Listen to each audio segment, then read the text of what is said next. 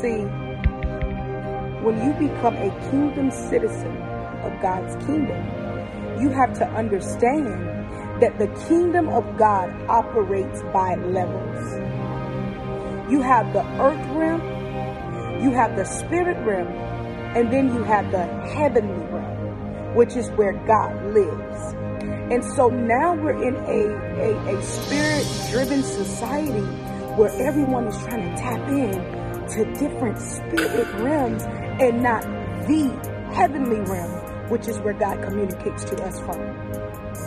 And so now we must invoke the authority of God to shut down certain atmospheres that surround demonic activity and demonic territory. Because what we're dealing with now, y'all, listen, what we're dealing with now, we're not only dealing with demons and demonic forces, but we must also understand that we're dealing with atmospheres that breeds them. We're trying to go after demons and devils, but we got to, number one, go after the atmospheres that breeds them.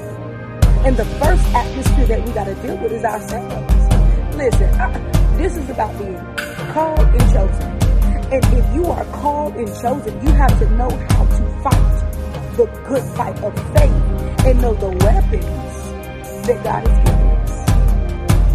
Know who you are and take back your authority. But first, you must start by accessing God's presence the right way.